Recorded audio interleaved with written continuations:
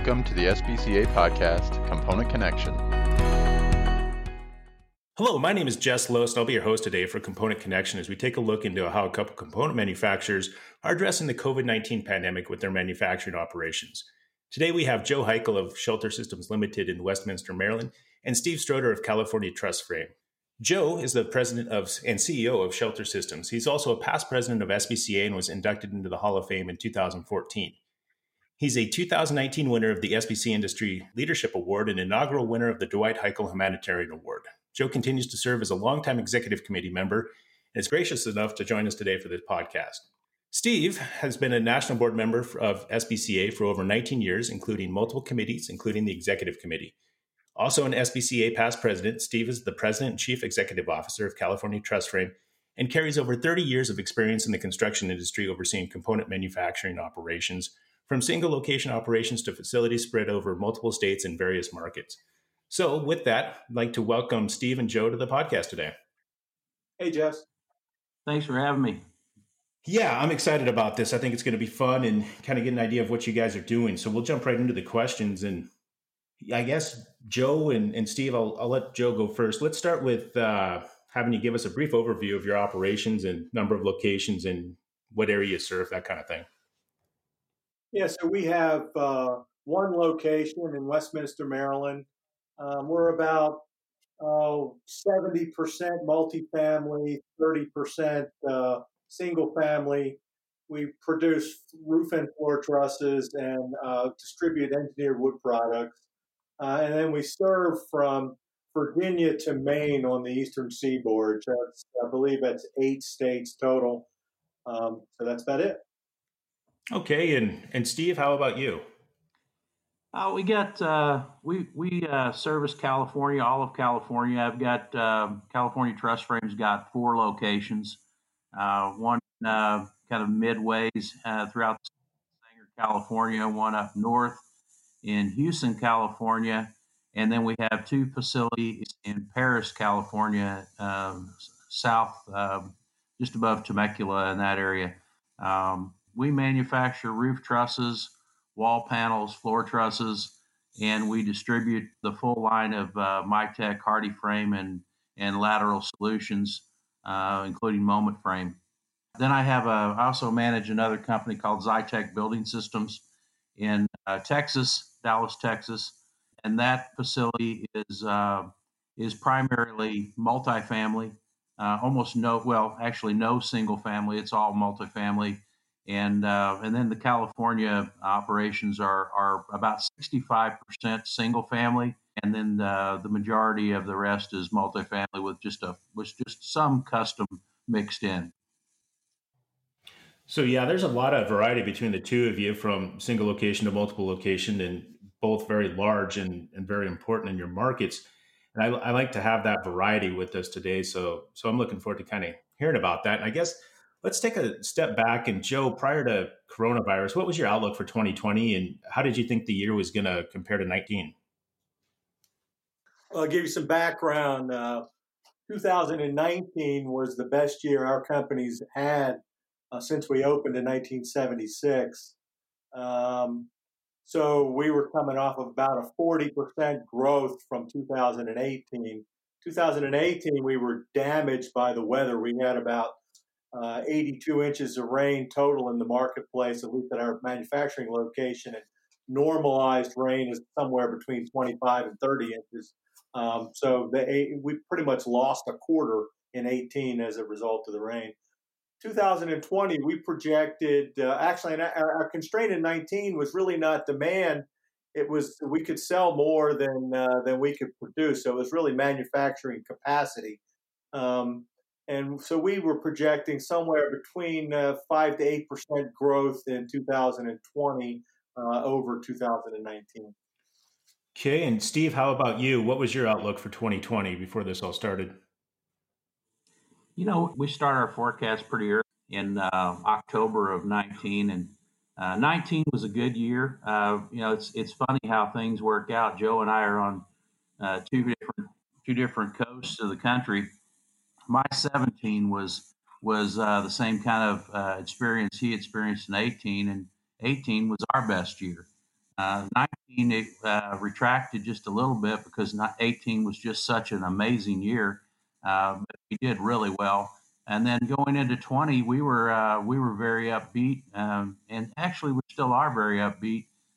We posted or we projected about a 12% increase in business from 19, and we were looking very good. And so far it's going well. But obviously we're up against the silent enemy or the mysterious enemy of coronavirus. So we'll see how that works out. And Steve, we'll stick with you here for a second. How has coronavirus impacted the demand for your products? And have you noticed much over the last 4 to 5 weeks on demand changing? That's a great question, and it's really been kind of odd. And I think this is probably a lot of folks have experienced this, but we've stayed quite strong. We just finished up March, and we're up. We had a pretty strong forecast, and we're up over that forecast a good 8%. Things are going great, and then we look at what the coronavirus is doing. The last 4 to 5 weeks, we've been very concerned. We've looked at everything. We've tried to cover everything, but we're just busy, and obviously we anticipate slowing down, and we expect that, but we haven't seen a lot of it lately, or so far. And how about you, Joe? Has coronavirus impacted your demand in your markets that you serve? So our first quarter was strong, up a little from last year. So we were tracking about where we thought we were going to. Over the past couple of weeks, we've noticed a pretty significant dwindling on demand, both on jobs that hadn't started yet being pushed off, as well as jobs that have. Now I'm operating in a couple of states that have been shut down. First Pennsylvania shut down, and then they ended up getting some waivers to continue some jobs. And then most recently, New York is pretty much shut down, and we have two pretty good sized jobs on Long Island that have been shut down. And then we've individual townships in New Jersey are making decisions to shut down as well. We have one major job that's impacted by that. And then just in general, job sites are having fewer workers on the job sites as it relates to either quarantining or fear. So progress on the job sites throughout both the work and the inspections and the banking and anything you could think of, everything's just moving slower. So we're in April, we think we're going to be off about 20 to 25% what we thought we were going to be, and about where we were last year in April. And I guess, Steve, kind of as a follow-up to what Joe was saying, what disruptions are you seeing in construction in your areas? Well, that's a good point. We are absolutely seeing the same kind of stuff happening that we expect here in April. Kind of what I was speaking to, with not very much disruption, has been the first 3 months of the year. It's worked out quite well, but we're seeing it now. So no question, in the Bay Area, they shut the Bay Area down. I don't know, I guess we're maybe almost 2.5 weeks into that. And shortly after shutting it down, there were some renegotiations are looking closer at the order to shut down, and some projects came back online, but we still have some projects that are shut down.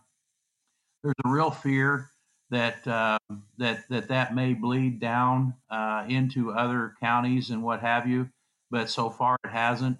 The governor's been quite staunch on his position that construction is essential, and it is vital in California. We're very, very short on housing, so I feel like he's going to hold the line. But we've got a lot of the same situations. Folks are struggling, understanding whether they should be shut down or not. People are dealing with handling the virus and handling the fears that the employees might have differently, and some are doing better than others. So we're going to have the same kind of issues for sure. And in Texas, we've seen some significant downturns, not necessarily to the coronavirus, but it's just been raining a tremendous amount, kind of what Joe experienced in 19, we're seeing in Texas right now. And We've got 20 inches of rain in the first quarter of the year, where that particular area typically carries about 8 inches of rain year round. So it's been quite dramatic there, but we're hoping for a better second quarter there. Yeah, and you kind of mentioned it a little bit, but I want to dive into it a little bit more. And I'll ask Joe this question first. Are the changes driven primarily by the government orders, from the various jurisdictions, or is it the GCs or the framers or some sort of mix of all of them that are, kind of slowing things down? That's pretty much the government, okay? The GCs and the framers are just kind of following suit. Um, and then, well, I'll put it to you this way: the shutdowns are driven by the government. And what the process that Steve described before, where a job could get shut down, and I'm talking about maybe a 300 unit multifamily job might be 30% framed, and all of a sudden they get shut down. And then that owner slash general contractor will go try to get a waiver to at least get the existing building dried in to keep the building from spoiling. That's happening. They're shut down. It's kind of a sputtering, if you will. So the job will shut down, and then somebody will go do some lobbying, and then it'll start up again, and then it might shut down again a little while later. And then from the framers and the actual manpower on the job sites from all the substance suppliers, there's just fewer people on the jobs because there's people that are afraid to work. So there's just less manpower available in all the construction trades. Is that pretty similar to what you're seeing too, Steve? It is. Without a doubt, it's the government making the decisions. And I would say that the contractors, the GCs, the framers, all the builders, these folks are highly focused on keeping things rolling and trying to protect their folks to be safe while they're doing it. And we're just all following the government recommendations, and a lot of negotiations, or not necessarily negotiations, but a lot of clarification of particular orders that come out, because they don't address everything, and you try to figure out exactly what they meant. And that's the sputtering effect that Joe's talking about, because you find out after looking into it that, well, no, we didn't intend to shut that area of the business down. Let's revise that a bit. So it's a pretty dynamic situation, to be honest with you. So I give you an example, Jess. In Pennsylvania, the day after they shut down, there was 14,000 waivers applied for on construction sites. So lots of uncertainty. The other thing too is that sometimes it's happening on the other side, where we're getting business as a result of others being shut down. For instance, I got a call yesterday from a framer out of New York who has a job site in New Jersey, and the supplier, the component manufacturers in New York, and can't produce, so they're asking us to provide kind of a rescue operation to keep the job site in New Jersey going. I had some of that from Pennsylvania component manufacturers who are shut down, where we've gotten some business in Maryland and Delaware and New Jersey as a result of that. So the fact that the supply chain is not being shut down consistently across all the markets that we serve is creating changes in the demand in both directions. Yeah, that's interesting that you bring that up. And, you're an advocate of, trying to share capacity whenever you can. And I guess this is probably a little wider scale on that. Is that working out, as it should, or is that a positive experience for all involved? Well, so far, I actually haven't gotten calls. I've put out feelers to other component manufacturers and told them I was available. All the calls that I've gotten so far are from customers, not from component manufacturers. Okay. All right. And I guess that kind of gets into a little more sales specific question. What are your sales teams doing differently now in this environment? And have there been any innovative or new, or I guess just different approaches to communicating with potential customers or your existing customers too? Why don't you go ahead and take that one first, Joe? Well, here it's kind of trial by fire, right? So our sales guys kind of can hardly go to the job sites anymore. In Maryland, you get you're not allowed to drive over the state line to get into Delaware or New Jersey, or you get pulled over and get a ticket. So you pretty much face to face has been completely eliminated. Our sales guys have obviously used email and GoToMeeting and text pretty extensively, but now they're pretty much using it solely. So the guys are in their home offices on the phone and on their computer all day.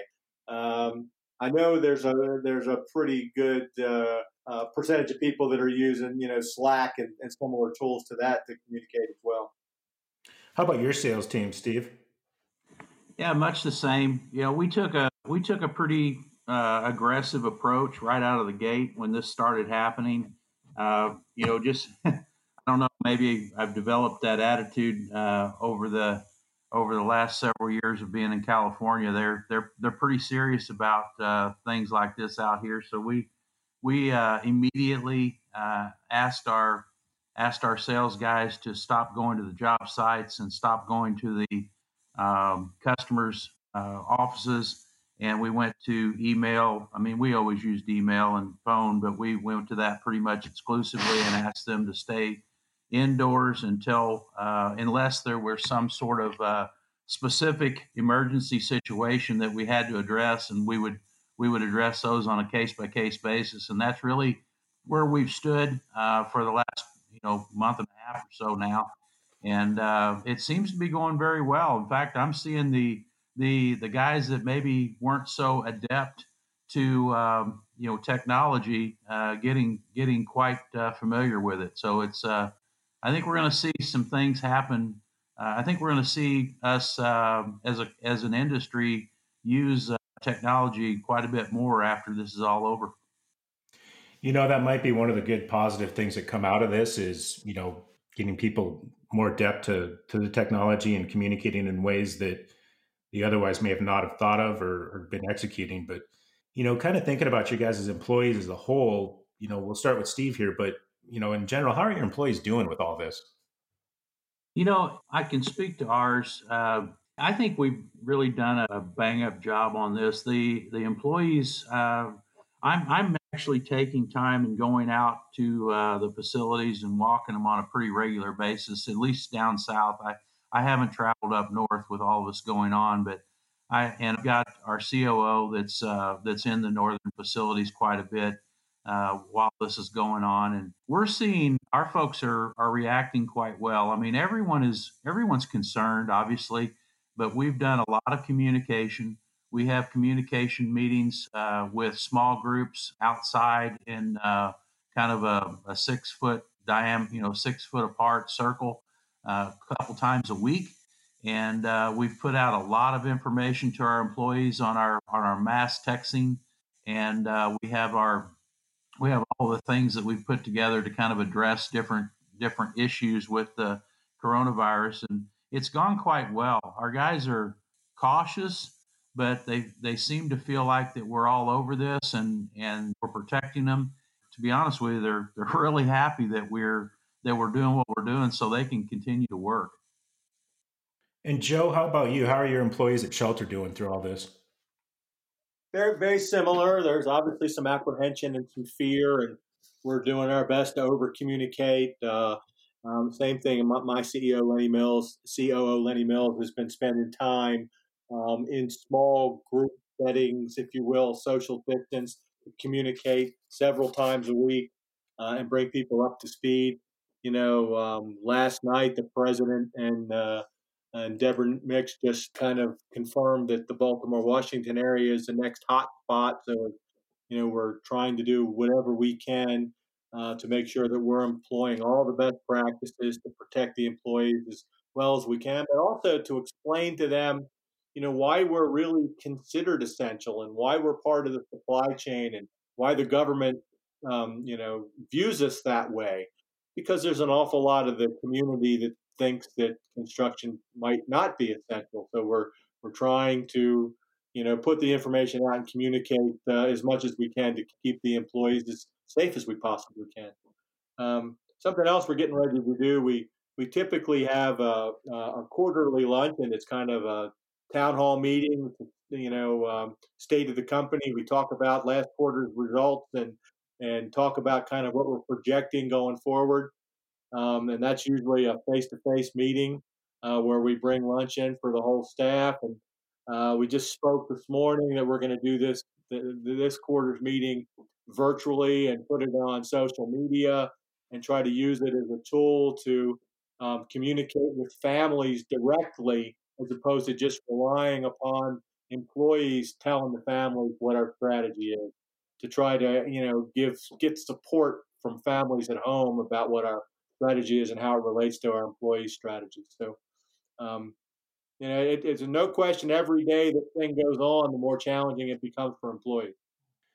I love that idea of using the social media to try to present those, those communications directly to the family and to let them know that they're part of the, solution to all this. And, one person might be really good at building trust, as they might not be effective to communicate it at home and everything that's going out. So I like that idea. And, we might have to do an industry news article on that, or, showcase that as another way to communicate with employees and with their families, because it's all very important. And, while they are coming to work, you want to make sure that their concerns are alleviated as best you can. So I guess, we kind of alluded to this a couple different times, but Joe, what groups or departments specifically do you have working from home, and which ones are still in the shop or in the office? Okay, so all of sales and design that have capacity, if you will, are teleworking. We do have admin and a couple of hourly design guys are still in the office. So I would say it's maybe 15% of design is still in the office and 2 or 3 admin. So the totals may be 10 to 15% of the office staff is still there, where 85% are teleworking. And then, of course, all of manufacturing is in the it comes to the plant every day. Pretty much today we're down about 15% of the manufacturing workforce every day, either quarantined or people who are concerned about coming to work or for some way, shape, or form aren't there. And how about for your location, Steve? Is that something similar, or do you have anything different from that? Well, we're much the same. We've got about 85% of our design and office staff that are working from home. We had a fair amount that were working from home to begin with, but we've a significant move towards getting everyone to work from home. And then what we did is we split up, and I think Joe's probably doing this too. We split up the office staff that remained for production and what have you.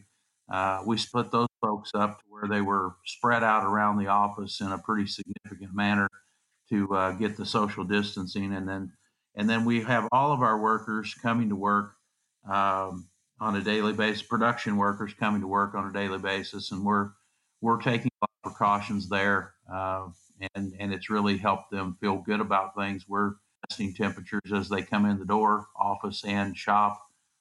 We've got everyone wearing some sort of mask or bandana or what have you as prescribed, and then trying to we've also split up the lunches and the break and what have you, to where they're all congregating in much smaller groups and are able to keep that social distancing that's prescribed.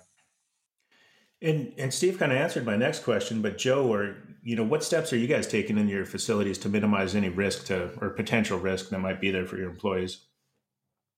Pretty much the same stuff that Steve outlined: the social distancing, the masks. We made them voluntary, but now we just went out and bought 130 of them. So we're going to have those available. Although I was a little on the fence with that when I heard Dr. Fauci talk about that sometimes when people put a mask on, they think that that's a license not to social distance anymore. So I was a little hesitant to employ those. Also, staggering people coming into the break room. We have electronic locking gates that were kind of open, an hour or so before the shift to allow people to come in when they wanted to. Now we're taking that and locking those gates to where within 10 minutes before the shift and 5 minutes after the shift they're locked, and really trying to tighten down on that. So just trying to do everything, and then of course we have cleaning crews coming in 3 times a day, making sure that the surfaces are cleaned, and constantly doing more research on what we can do better, and trying to continuously improve what that process looks like. We installed hand sanitizer in dozens of locations throughout the place, very conspicuously. We're constantly posting new information, both on social media and on bulletin boards and screens and stuff that we have at the place. And just try to communicate and do everything that we can figure out that helps and protects employees as well as we can. And change is difficult for anybody, but are your employees embracing this as best can be expected, Joe? Or are they, adhering to these changes, or is it kind of a struggle? Well, it depends. It depends on the person, but yeah, it seems to be. I think the over communication and the fact that we're visible and then we call out little violations and stuff, it helps. So we also we relaxed all of our attendance policies. So if you really don't want to come to work, that's okay. And I think people appreciate that, and I think people appreciate the communication as well. I think everybody's a little fearful these days, and we're trying to do what we can daily to help overcome that fear. And Steve, with your employees, are you seeing much of a resistance to any of these changes, or is it still, they understand that you guys have their best interests at heart? I think they're accepting them very well. We've, like Joe said, I mean, you have some empathy for your folks, and really, try to educate them and help them understand where they're at and what we're doing to help them be safe and help them stay working. And I think they by and large they appreciate it a great deal. I mean, we're just very fortunate that we are an essential group, and we have the kind of communication coming at us that we do. I just really appreciate the opportunity to know guys like Joe and the rest of the SBCA members that you develop relationships with, and SBCA and our legal counsel Kent, just sharing as much information as possible for us to make sure that we can share with the employees, and I think they appreciate it a great deal. So, Jess, I want to echo Steve on that. I would tell you that I'm on the phone with other trust plant, CEO owners several times a day, just trying to, float best practices so we can all learn from each other. And I think that's a real value to our membership in the association, having the ability to talk to guys like that. I guess I'll use this as an opportunity to plug the business solutions groups that, if you're a component manufacturer that's listening to this and you don't have those relationships or you don't know who to call, there are a ton of component manufacturers out there willing to share information and best practices, and starting to, develop those relationships now when you may have a little bit more time, or, you may need to have some questions answered. Feel free to reach out to TJ Yerke on staff or myself, any which way that, we're accessible that way. We can set you up with some component manufacturers to talk over some of these things and help you establish those relationships. So even though things have changed a little bit on the SBCA side, we're still here to help. And we've got very similar remote options for you to communicate with fellow manufacturers, or even us on staff in general too. So appreciate you guys saying that, and affording me the opportunity to kind of plug some of the things SBCA is doing. Looking at our questions here, do you think any of these changes that you're making today in your plants, are they going to stick long term, or is it going to be a quick rebound back to what was normal 2 months ago? Is there any long term best practices that you guys are eyeing, or that you're identifying that might be good to hang on to throughout all this? And Steve, why don't you go ahead and take that one first? Well, I think so. One we really are seeing some great results from our folks that are working from home. They're quite efficient. Things are going quite well.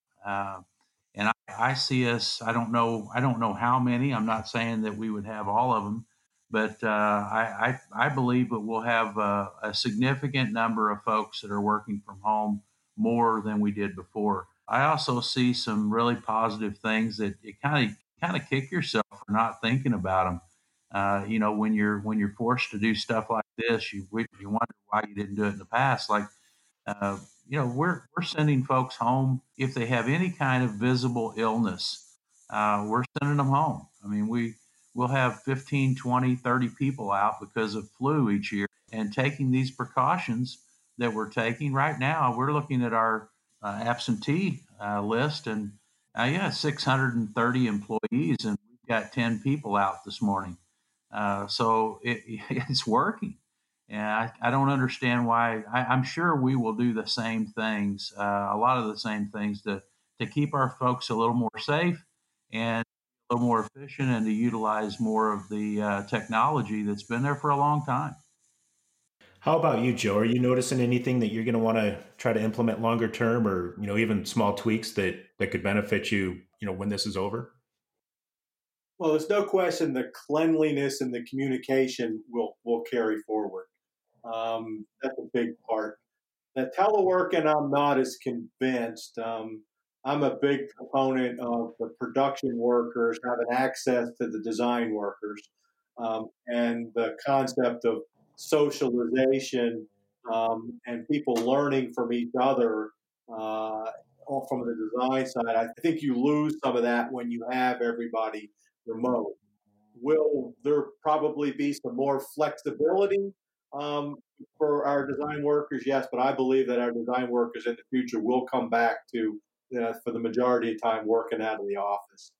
But the communication with the employees and the social media stuff, I mean, employing more and more of that, I think will be kind of a long term benefit. And I guess that kind of brings me to another point, that I might dive into a little bit more is, have there been any problems or any issues with the remote workforce and managing them, either, your direct reports or even some of your mid-level managers, some of the things that you've heard? Have there been anything pop up that, you didn't think of, or, would have been kind of some of those difficulties, almost immediately overnight, having to switch to that workforce being remote? And Joe, why don't you answer that one first, and then we'll ask Steve too. Yeah, we had to boost our IT strategy. We had to, we didn't have everybody set up to work remotely. Our VPN probably was not set up to have as many users. We didn't have enough licenses to have all those people be remotely. So Jason had some challenges getting us to the point where we could run efficiently with that many people being remote.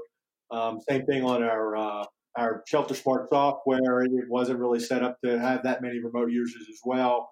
So we had to build some capacity into the system that we didn't have before.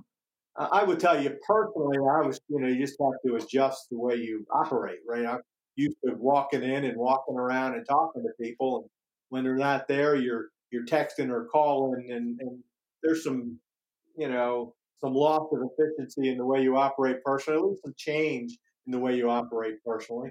Not all bad, but not all good either. So just adjustments. Um, so that's pretty much it. How about you, Steve? Any issues that you've seen managing the remote workforce? We had the same situation. I mean, while we had a fair amount of people that were capable of working from home, they might set up designers to where they could work from home a day or two a week and things of that nature. But to the amount of folks that we had to move to their homes, we had to do the same thing Joe was talking about. We had to upgrade our VPN, and it set our IT department to scrambling pretty quickly, but they did a great job and had us up and running in a short period of time. As far as managing, there's things that we've done to kind of increase our visibility for someone that's working at home, and understand what they're doing and how productive they're becoming. We've put some checks and balances in place that seem to be working quite well. But all in all, it was a pretty smooth transition. And Steve, to kind of follow up on that, I think you utilized some remote designers just day in and day out. Did that kind of help make that transition easier for others and maybe those in the shop that don't have regular direct access to the designers? Yeah, I think so. I mean, I believe much the same as Joe that you have to have folks in the office where there can be a direct dialogue with the shop and the design department. But we've done that pretty successfully with the group that we've left at the office with design managers and some key designers that are capable of doing those sorts of things. But yeah, we had a lot of folks that are working remotely. We have a contingency of designers in Nicaragua that do a great job for us. They've been, remote from the facilities, but we've since moved them to their homes, and they're working out of their homes now in the same situation in Nicaragua. We also have a pretty decent sized group of folks in Vietnam working that's provided by our trade partner Platinum Global, and those those folks are working from home. Platinum Global has over 600 people working from home, 600 designers working from home right now. I've been in very close contact with their CEO Robert Stubbs, and they've done a great job at making this thing flexible and they do well for us from their homes. So it's I think it gave us I think it gave us a little bit of advantage because we were doing so much of that already. It was just kind of normal. Our IT department jumped in and expanded things and made it happen. So it went pretty smooth. Thanks for that. That was a great response. I'm going to switch it up a little bit and go towards some more supply side questions, and kind of work through this as well. Are either of you noticing any disruptions to your raw material supply, whether it might be lumber or plates or other goods like PPE or machinery parts that you may be needing to get throughout this COVID-19 pandemic? And Joe, why don't you go ahead and take that one? Sure. Lumber and plate, no, that hasn't really changed. But the little stuff, PPE, and we have a relationship with Granger. We have a relationship with Cintas. The hand sanitizer that was hard to get for a while when we decided to install those all over the plant. That took a couple of weeks to actually get that stuff. We're pretty much seeing kind of delays, not necessarily back orders, but more lead time for everything is more machinery parts, things like that. All those things are taking longer to get than they used to. Steve, are you noticing any differences as far as anything that you're trying to get for on the supply side, whether it's parts or PPE or lumber or anything like that? There was as you go into something like this, it's kind of the unknown, and there was some concern on my side that we might have some shortages, and we beefed up a little bit in our plates and banding and nails early on, and I've seen no disruption at all.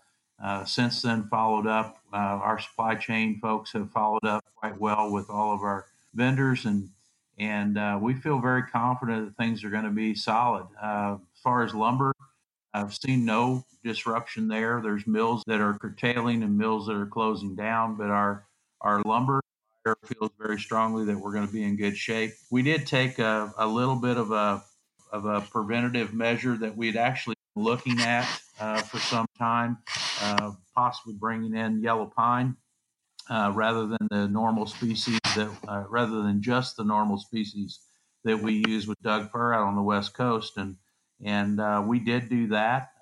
It was kind of in the works already. We've done that, and it's worked out quite well. It's just kind of a backup, but I see no disruptions right now, and we're hopeful that they'll do real well for us, and we won't see that. PPE is a different story, though. I mean, we haven't even tried to order masks because we didn't want to the where it was needed more. But we've cleaning supplies have been an issue for us. That's starting to kind of get handled. Our purchasing department's done a really good job with it, but cleaning supplies were tough for us there at the onset, and hand sanitizer, cleaning supplies of all kinds of stuff that we needed. We've gone to bleach water mix, and we were fortunate enough to get that handled, and it's worked out pretty good for us. But it was tight to begin with. Yeah, back to lumber. Have either of you noticed any crazy swings? I'm not watching lumber markets as closely as I used to. Has pricing gone up, down, or has it just kind of stayed flat through this? And I guess we'll start with you, Joe, on the East Coast. Have you noticed anything different there? Yeah, the southern yellow pine has been going down since, for the past 4 or 5 weeks, since we started with the COVID-19 ramifications, if you will. As Steve mentioned out there, the mills are starting to curtail here to try to get the demand and the supply to match up. No issues with availability of wood, that's for sure. And Steve, I'll ask you the same question if you've noticed any pricing issues on the Doug fir that you typically use, and then, has some of that downward pressure on the southern yellow pine. Is that the reasoning why you're looking at bringing that in, or maybe expand on that too, if you could? Well, our Doug fir prices, they've been coming down of late. We saw a little bit of a relief on the Doug fir prices in January. The market dropped a little bit. It had been inclining, all of 2019, and we saw a little bit of a pullback in price in January. But then we saw the market continuing to rise, and just over the last, let's see, about mid-March, we peaked and it started coming down, and we've seen a pretty dramatic drop in the last week or so. We had a $45 drop in the Doug fir market.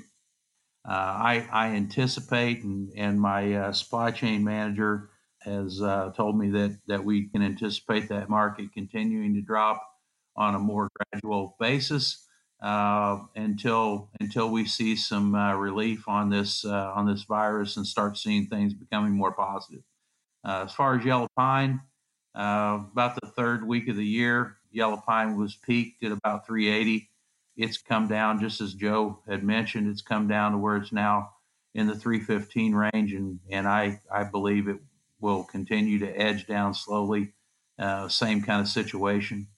SPF's another product that we're looking at for in our market, but I don't know that we'll ever get into that. But SPF's been come down significantly as well. About the ninth week where it peaked, and it's come down pretty significantly and probably will be doing the same thing as the other species we just spoke about. And have you changed your purchasing strategies due to the coronavirus or the pricing, or is that kind of just on track as what you would normally do, Steve? Well, it's kind of non-typical, to be honest with you. We were very, very strong in the first part of the year, and we predicted a very strong start to the year. So we were buying pretty heavy, and the market was on the rise a bit. So, but at this point, with all that's going on, we've kind of slipped into a normal pace where things are volatile in the market, and you buy what you have to have. We're bought a little heavy, and we're continuing to work through that product. And it's a higher price than what the market is bearing now, and we'll continue to work through that and watch the situation. And as soon as we see it begin to get better, we'll probably dive in and buy more before we see the market taking a large spike. So I kind of, it's just a normal buying pattern and reacting to the situations of the market, whatever they may be today. Okay. And Joe, are you changing much of your strategies? I know you've got some interesting ways that you purchase lumber, but has anything changed from normal? No, we really don't take a speculative position at all. We have minimums and maximum quantities per SKU that we maintain. So when we start to get toward the minimum, we load up to the maximum, and then let it go. So our strategy is not changing as far as purchasing goes. We'll just be purchasing less as the demand dwindles. Yeah, that's a good point, and kind of brings me back to my hardware store days of the min max. So I like that approach, Joe. Kind of transitioning here, I want to make sure that we don't leave out our other significant supplier to the industry, which are the plate suppliers. And the weekly SBCA survey that has been going out hasn't indicated any change whatsoever in plate supply. Is this similar to the experience you guys are having as well? I guess Steve, go ahead and take that. Yeah, I think our plate suppliers and are doing a very good job. They've positioned themselves quite well. I am a MyTech company, and we deal with them. I've been on the phone with their folks off and on, and actually just had a conversation with them yesterday. They're positioned quite well. All of their manufacturing, all their stamping facilities are up and running at really top capacity. A lot of business from their perspective, and I know they've taken a very large position in steel that they've just taken lately. So I think the for the foreseeable future, I don't see any problems at all with their supply chain. Anything to add to that, Joe? No, I'm also a MyTech fabricator, and their performance level has stayed the same. I mean, the lead time is exactly as how it has been, and we get what we want when we want it. It takes us typically about 4 days from when we order placed till the truck shows up, and that's remained consistent. And I don't expect anything different. And I guess that's kind of why I threw it in there is, when you get an opportunity to say somebody's doing a good job, which the plate suppliers, in my opinion, what I've seen have been doing a very good job. So I wanted to kind of throw that out there I'm sure there's going to be some of them that listened. And I know a lot of the management teams of the different plate supply companies have been in direct contact with SBCA, working through the executive orders, and appreciate the help and the input that they've given through navigating that too. So that was kind of an opportunity to tell them that they're doing a good job and we appreciate them. And the other thing I might add to that, Jess, is not only are they doing a good job, but they have, at the senior level, reached out to me several times, at least twice a month, just to see how it's going and use us as a gauge for future business for them. So I don't have to call them to find out; they call me. That's nice that relationship is there and that they are taking that approach to make sure that they've got their finger on the pulse of what's going on. Well, they help us to keep our finger on the pulse of what's going on because when those guys are shipping all over the world, and they can kind of give you some perspective about what's going on with other component manufacturers.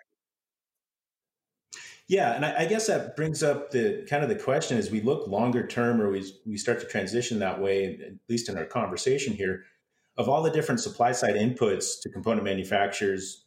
Are there any that concern you long term? I'm thinking like 3 to 6 months from now. And Joe, why don't you take that one first? No, I don't think so. I mean, we got to keep our ear to the ground. Who knows? The biggest thing we have to wonder is what's the duration of this thing? The duration of this thing is 60 days. It's one thing. If it's 120, it's a whole different story. Um, so I'm not sure. I think the whole industry can change if it stretches out too long. And I think we just all have to keep our ear to the ground to try to figure that out. And Steve, what are you most concerned about looking forward, 2 to 3 months from now? Well, I think very much the same as Joe. We've got things working pretty smooth, and people are dealing with this, and hoping to put out the fire.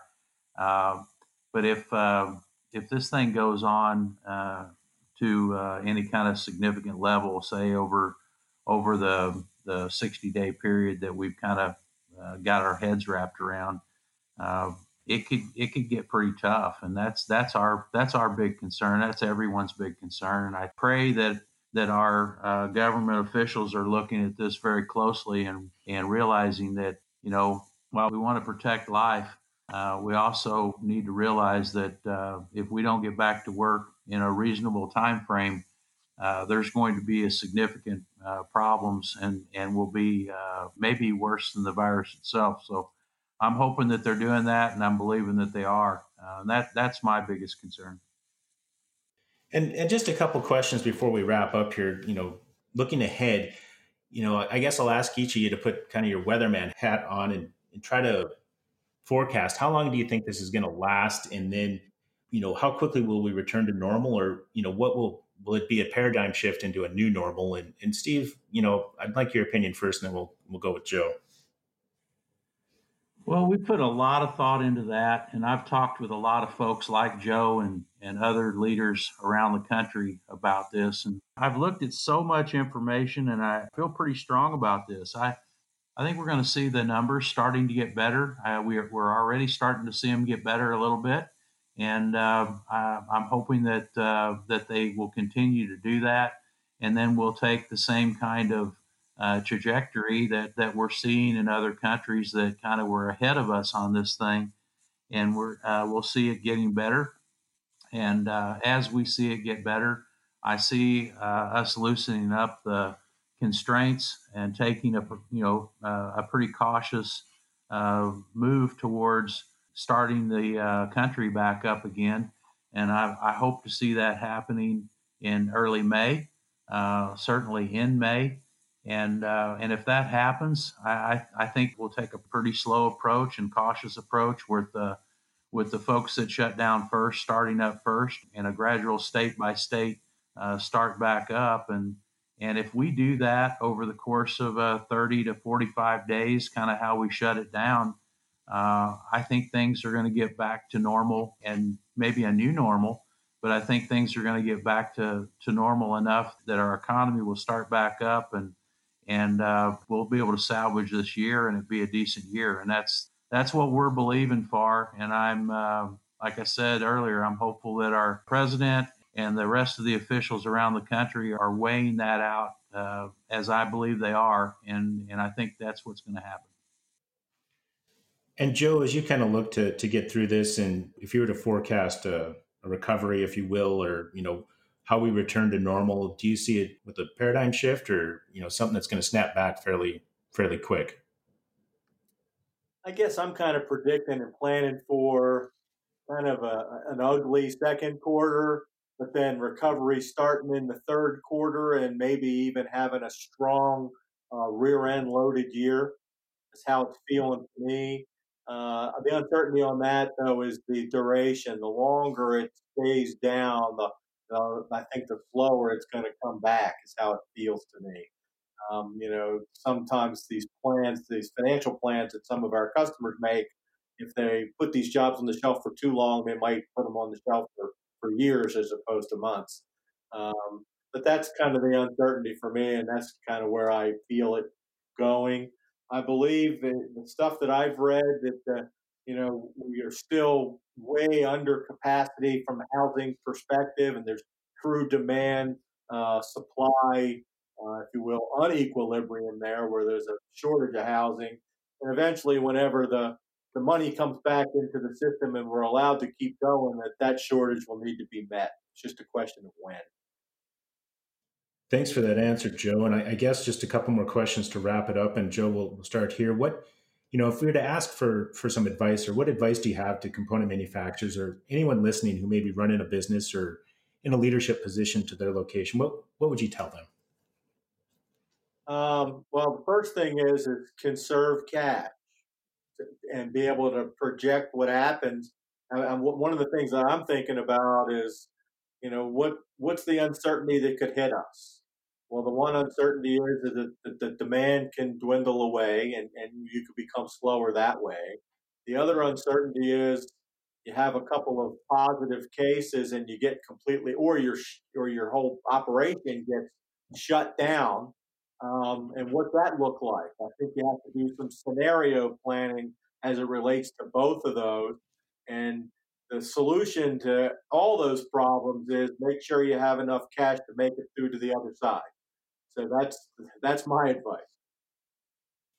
And Steve, what advice do you have for CMs or business leaders that could be listening to this conversation?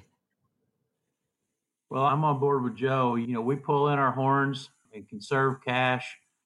Think about all the different scenarios that could happen, plan for that, plan cash flow for that, and then really utilize the information sources that are available to you to glean the vital information on what we do and how we protect ourselves and how we protect our employees and how we protect the company for whatever we're up against. And, I just want to tell everybody that it's really important to utilize that information. The information that I see out there right now that's the best is the SBCA, SBCA Council. Kent Pagel with Pagel Davis and Hill has been doing a great job informing us on a weekly basis.